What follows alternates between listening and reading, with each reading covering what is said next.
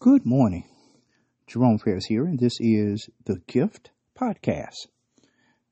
Today's word, be thou clean, coming out of Matthew chapter 8, verses 3 and 4, where it says, And Jesus put forth his hand and touched him, saying, I will, be thou clean. And immediately his leprosy was cleansed. And Jesus said unto him, See thou tell no man, but go thy way, show thyself to the priests, and offer the gift that Moses commanded, for a testimony unto them. Here in this passage this morning, we see Jesus coming down from the mountain, and a great multitude is following him. In the midst of this crowd is a man who has leprosy. Now, leprosy was a terrible disease. It had an unknown cure. And leprosy was, when one had leprosy, he was to declare it, he was to tell the priest, and the priest would declare him unclean. He would then be quarantined or sent into another community to live out the remaining of his days. Today we have COVID, and we praise God that there is a vaccine, there's a cure for COVID. But here in our passage, there was no such cure for one who had leprosy. This man, however, the Bible says he is in the midst of this crowd. He sees Jesus and he goes to worship him. I believe that this is key, that worship should be first and foremost. No matter what you're going to, we need to have a place in our heart and our mind that we can still yet worship God. We can still thank him for being who he is. Well, this man, he was there and he worshiped God, but then also he asked of God, he asked of Christ to heal him. Know today that it is God's desire. The word says that God's desire that no man would perish, but that all would come into repentance. God wants us healed. God wants us whole. It was Christ's desire. The Bible says he reached out and he touched the leper and he was cleansed.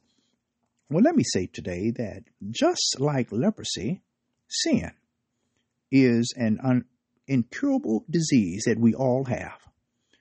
The record is clear. We all have sinned, and we all have come short of the glory of God. And it is only through the touch, the healing touch, the saving touch of Jesus that can miraculously take away our sins and restore us to a real life, to real living. But first, just like the leper, each one of us must realize our inability to cure ourselves, and we must humbly come before Christ for help. I just believe today, God said it, I believe it, that Jesus is the same. He's the same Jesus of our passage in the days where Matthew writes. He's the same Jesus today, that he's able to heal us, to cure us, to make us whole. If we have the faith, if we believe that through all things God is able, all things are possible through him. Be encouraged today. No matter what you are going through, that God loves you, that he cares, and that he's able to do exceeding abundantly more than you or I could ever think or imagine. Be encouraged today. Our prayer. Eternal God, our Father, we praise you today. We thank you. We love you, O Lord. Thank you once again for grace, for mercy. Thank you for your word today. Thank you for your Holy Spirit, Lord, that reminds us that, Lord, it is your will that we be clean.